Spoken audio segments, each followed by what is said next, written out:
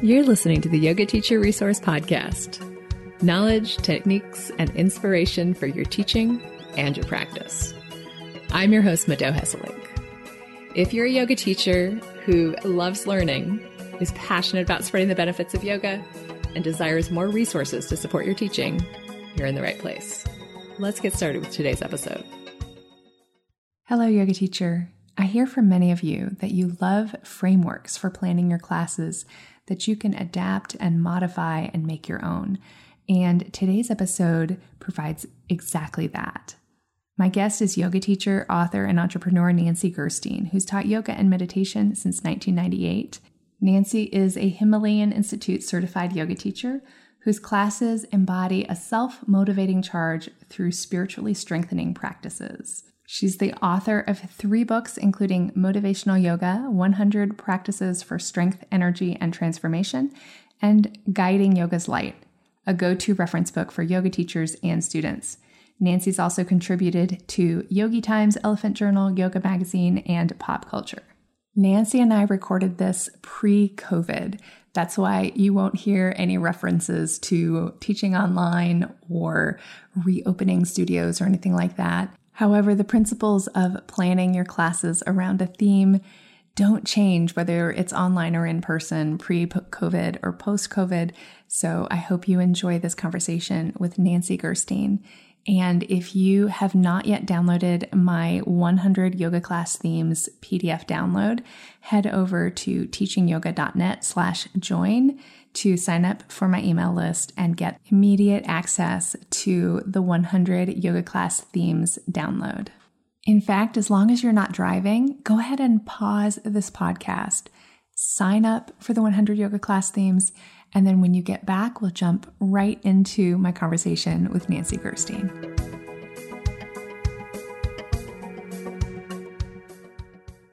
I went to the Himalayan Institute, and they would kind of lay out a class and start this way and then do this and that. But there was really no way to teach yoga. There's no way to teach the science and the philosophy. Even the breathing was kind of stiff. So how do you weave it in? And that's kind of where I started writing lesson plans and decided, I want to talk about prana. How do I introduce that term? That's kind of where the book came from, really, is then I just started working on all these lesson plans. And before you knew it, I had lots of them, and I pitched a couple of publishers. So I think it's something that's just really needed, especially when you first start. Exactly. And there are more brand new teachers out there, like way more brand new teachers than teachers with experience. Yeah, I've noticed that too. Yeah, I think when you're brand new, you don't know where to start. Exactly. And you don't know what to do if you have beginning students and, a seasoned student or somebody with a shoulder issue. Like, how do you do that? And it's hard for beginning teachers. So did you just learn by doing and then create this based on your experience, or do you have like a background in education or anything like that? No. I have a background in writing, though. I have a background in journalism and marketing and advertising. So I spend most of my life being a copywriter and in writing press releases and things like that. That's where the writing comes from. But for me, the real key to the lesson is I, like most yoga teachers, I'm very excited about yoga. At the same time, you want to introduce the concepts and the philosophy of yoga as something that you can use in your real life, not this pie in the sky concept, and even talking about using the word scriptures, that can scare people off. So how do we take what we do on the mat and use it in our lives? And we all get that because we understand that, oh gosh, when my shoulders are up here, I am holding tension and I want to let go. But how do you explain this to somebody who's never been on the mat before? So the lessons came out of things that I needed to learn. I needed to remind myself. In fact, I think that's why I decided to become a yoga teacher, because I needed that lesson. Exactly. I think that's why most of us become yoga teachers, is that the way I've always thought about it is that teaching yoga becomes this really intense vessel for learning it. Yes. Like, it's a very good point. Yeah, it is true. It's true. You really teach yourself. Exactly. Right. A teacher can kind of guide you along, tell you to bend your back a certain way or move your leg this and that. But what are you really doing? I mean, what's going on up here? But I started with yoga because I had to take a class in college. Not because I really wanted to be a yogi or anything, because I just had to fulfill a PE requirement. So by taking that class and enjoying it because it was great and an easy A, I also realized what the benefits were, because I was calmer and and more flexible and a little stronger, but I felt a little different. So that's what brought me back to the mat after college. A lot of beginner teachers, they do struggle with creating lesson plans. And I have a Facebook group for yoga teachers. And so there's a lot of discussion on that group. And there's a lot of questions of like, but my teacher training didn't teach me how to sequence. My teacher training didn't teach me how to create a lesson plan. Now, some of that is like different styles. Like some styles of yoga have set sequences and that's all you learn. But then you get hired by a studio that expects you to come up with lesson plans. What you and I think, are talking about is that, well, ultimately your lesson plans are going to come from what's going on in your life, what's going on in the world, what do you need, how can you simplify that and clarify that. I love that you're a copywriter. That makes so much sense. That would translate so directly to creating lesson plans, because a lot of copywriting is about what to leave out, and a lot of lesson planning is what to leave out. Yes, I agree. Because I think that, here, I'll give you a for instance. This week, for one reason or another, I really wanted to introduce Santosha. Did not want to get involved with the 8 limbs or the yamas and niyamas, and this is part of this, and this is take some of that, just the term Santosha, and just leave it at that, and then simply explain what it is, so people don't get lost in it. And you can use this term and use it for your entire lesson. Because I realized early on, when I would talk about the yamas or explain all the niyamas, here they are, see, isn't this interesting? People's eyes would glaze over. I'd be really excited, but you can't really handle that much. It's not really starting from the beginning. If you want to know about philosophy, you'll learn about it. But most people don't even know that there is this wonderful package of information that can go on and on and on.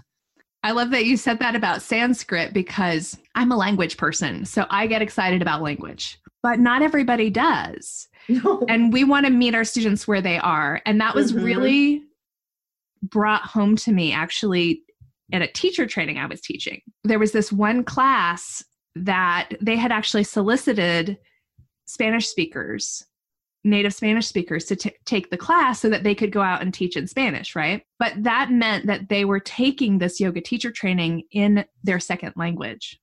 Wow. Okay. But the non-native English speakers, oh my God, they struggled with Sanskrit so much. They got very overwhelmed by it.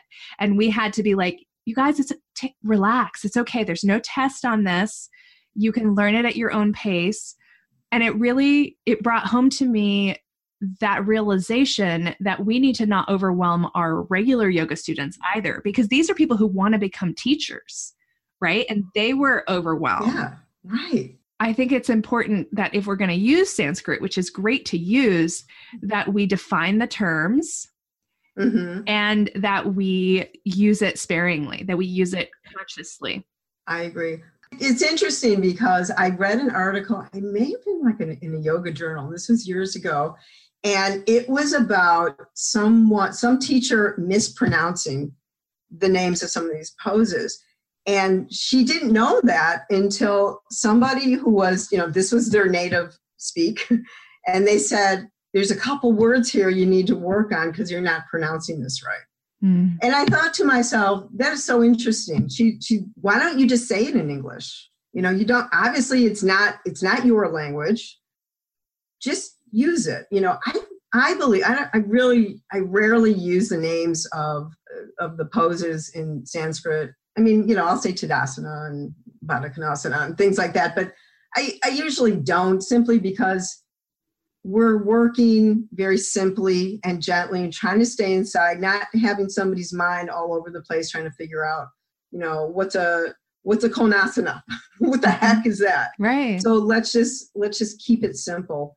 And it's worked. So I just kind of took that off of my plate and said, you know what? I like butterfly. I think that works well. Well, and the thing is about the pose names is that there isn't consensus around them anyway between the different styles. That is true. Yeah. Whereas when you're talking about yoga philosophy, there are Sanskrit words that don't have an English correlation. Right. And because it's not something concrete, like we can actually just show a pose, like we can demonstrate that, but the philosophy is not concrete. And that does make it a challenge to weave it into the classes.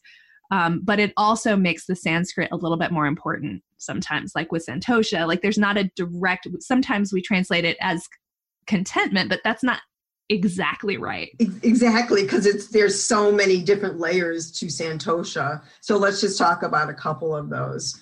Today when I was talking about it, I was kind of passionate, and I actually got questions after class about Santosha and how is it spelled.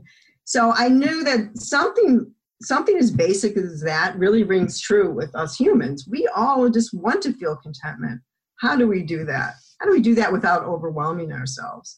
So using one Sanskrit word at a time is a good step. So let me ask you this. How can yoga teachers take your book, Motivational Yoga, and use it to develop their teaching skills?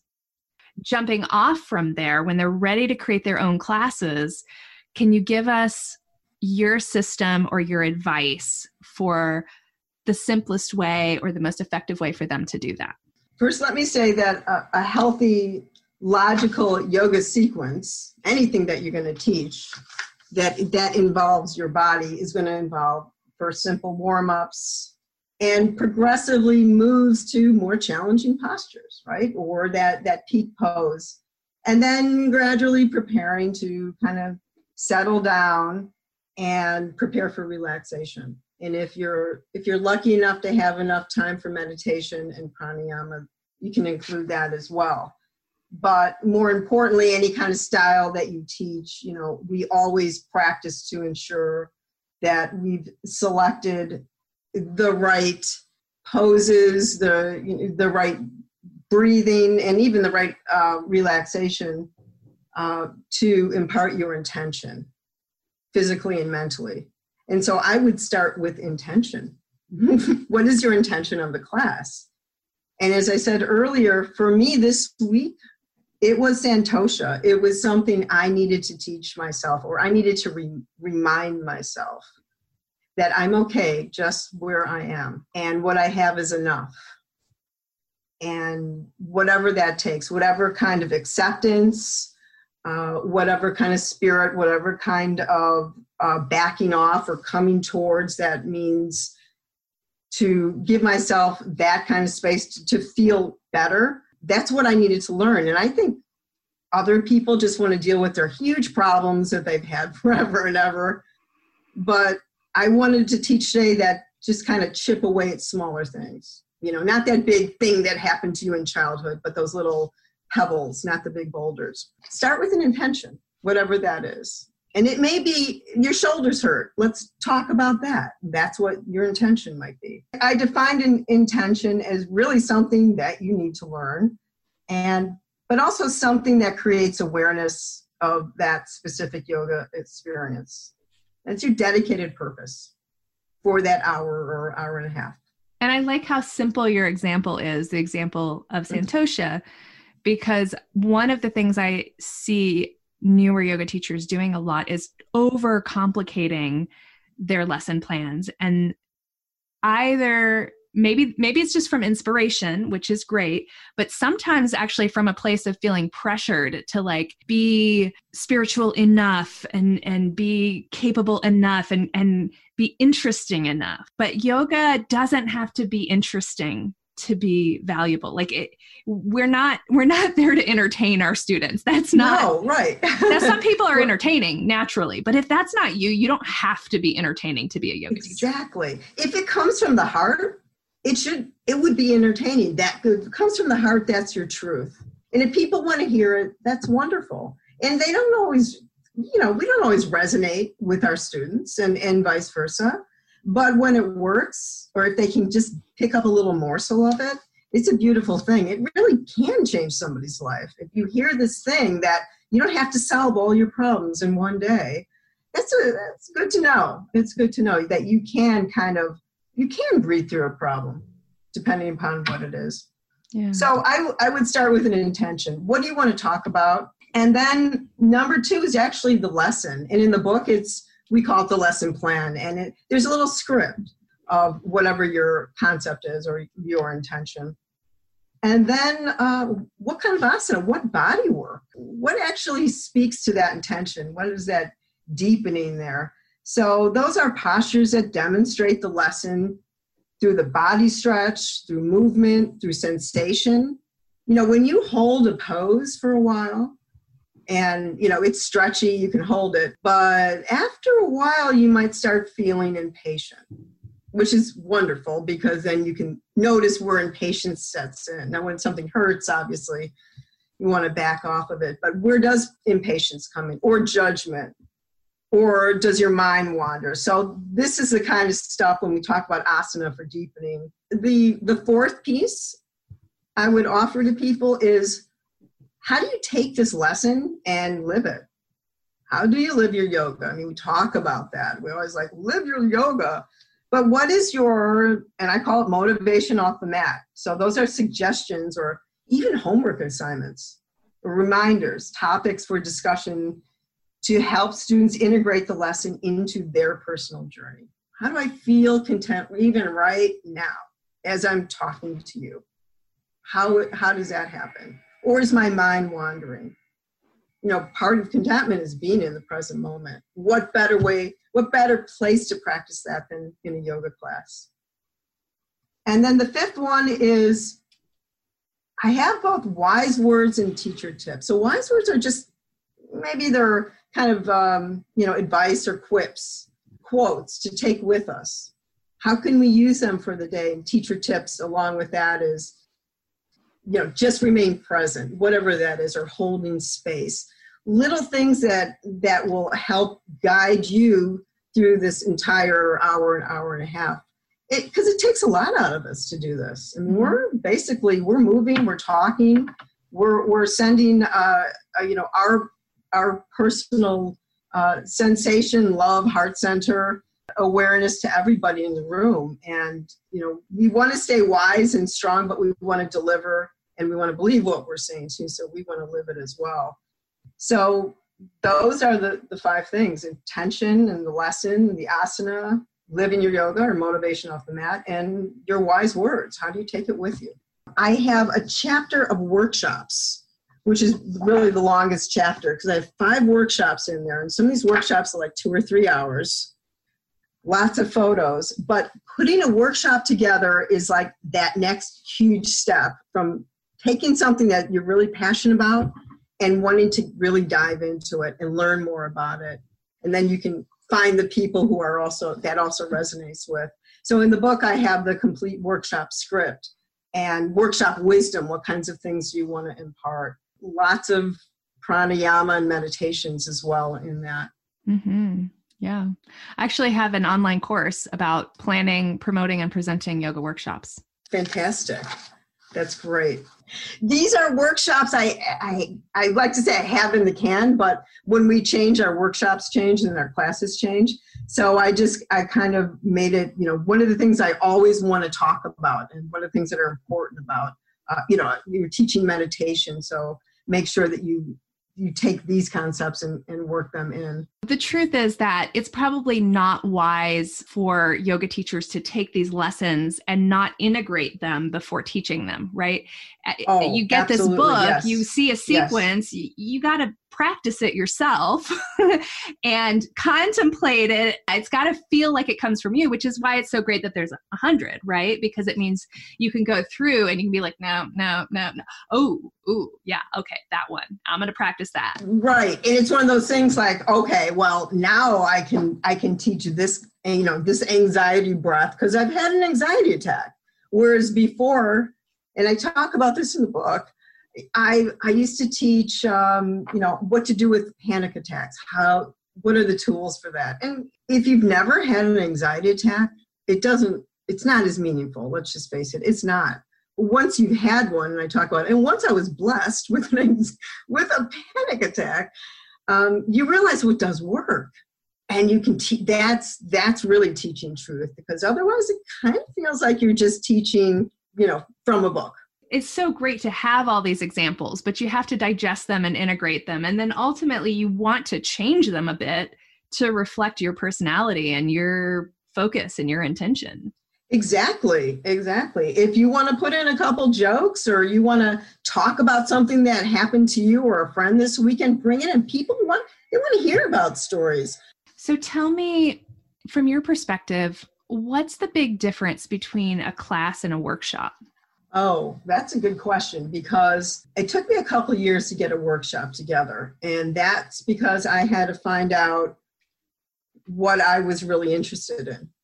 So the biggest difference is a workshop is usually longer and you focus on one thing. So it's a great way to really go in depth to the thing that kind of excites you, right? So the big difference is discovering, researching, writing about what it is that you are passionate about, and then delivering it to your group of people. And finding out what your students really want is key, though. Definitely. Yeah. I think it's a combination of finding where your interests intersect with the needs and interests of your students, and also knowing how to talk about what you're interested in a way that's relevant to them. Right. So you might have this really cherished theme. I'll just go back to, let's just say, the Niyamas, which is kind of a big concept. But you may have a group of people that you teach and they want to know more about that. It gives you a platform as a teacher to learn more about it and look at different things that are happening in your life or have happened, and just work on your most cherished yoga theme and get really good at it. And it just helps you develop as a teacher, because it's so much different than teaching a class. You can start with meditation. You can you can end with a sun salutation. It doesn't have to work the same way. So I think you have a little bit more play, if you will. More room for creativity?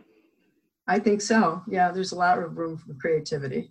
So from the one end of the spectrum of kind of the more passionate students where you teach workshops, you also have advice for teaching beginners. You want to talk about that? Beginning students come into class and most people just want stress relief. I mean, I'm just going to blanket and say stress relief.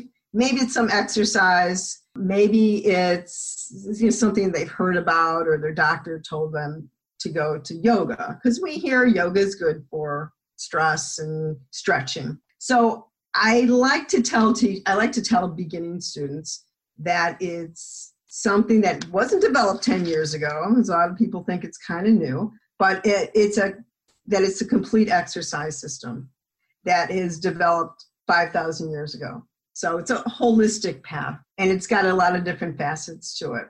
So I think that's important for people to know, that it's so much more than your downward facing dog or your tree. I always teach breath awareness, whether you're new or you've been practicing forever, but to let people know that never underestimate breath awareness while practicing and also while teaching yoga as well. Catch your breath if you need to.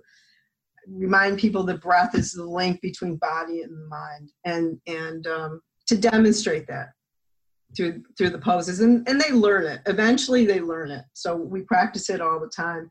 And mindful breathing really does make the difference between achieving the holistic effects of asana and a glorified exercise class. It's just different, because exercise class, we want our minds to maybe wander or get into the music. We're not really inside. I also talk about how the practice is individualistic and systematic too. What is the sensation? What is forcing? What isn't forcing? We lose our way all day long because it feels like everybody's forcing something to work faster or different. You're talking about awareness and embodiment. Right. Breath and body awareness is key. I mean, that's the thing that you should learn, right, when you're a very beginning yoga student. But it's not something that we ever give up either. We don't want to give up learning that as well. But that kind of balance requires inner listening. And that's a huge concept if you've never done that before. Like, what does this inner world mean? And just as every day is new, every experience on that yoga mat is different. I mean, you can do a downward dog 20 times, and every time you do it, you focus on a different toe, you're going to have 10 different experiences. So this thing that we call being the observer, I think that's a little maybe further out when you start observing your thoughts. But if you're noticing that you are thinking about the grocery store, and everybody snickers when I say that, because I guess they're all thinking about the grocery store, I don't know. But it tells me that their mind went somewhere else. So I think the best way to do that is just make them aware over and over again. So let me ask you this. As longtime yoga practitioners, we know that the benefits of yoga really come through consistent practice over a long period of time. But that's a very hard sell to beginners. Right. So what do you say to beginners to encourage them and to inspire them to begin this journey, to commit to this journey, which is so very long and worthwhile, but long? It is long. It really is. One thing I do tell people is that when you practice, when you feel better inside the body, feel better inside the mind, and your mind is clear and you do see possibilities in life, it makes you a better person. It makes you a happier person. It makes you better to be around. It makes you more productive, more motivated, more in love with life. So that's the practice, right? Yes. How long does it take? And believe it or not, I was asked that. How long does that take? That was the hardest question I've ever had, I think. How long does it take? Because you don't want to say forever and scare somebody off. But it changes from day to day. So what I do, to go back to your question though, is I actually wanted to kind of figure out what is this yoga that is works so well for me and for others. And I realized that it is the intention and the will that we put into the physical practice and the whatever else we do, hopefully meditation and breathing every day. You can bring about these important and personal life changes that allow you to have this contented life. Having them endure is the core of what I teach. That's the core of motivational yoga.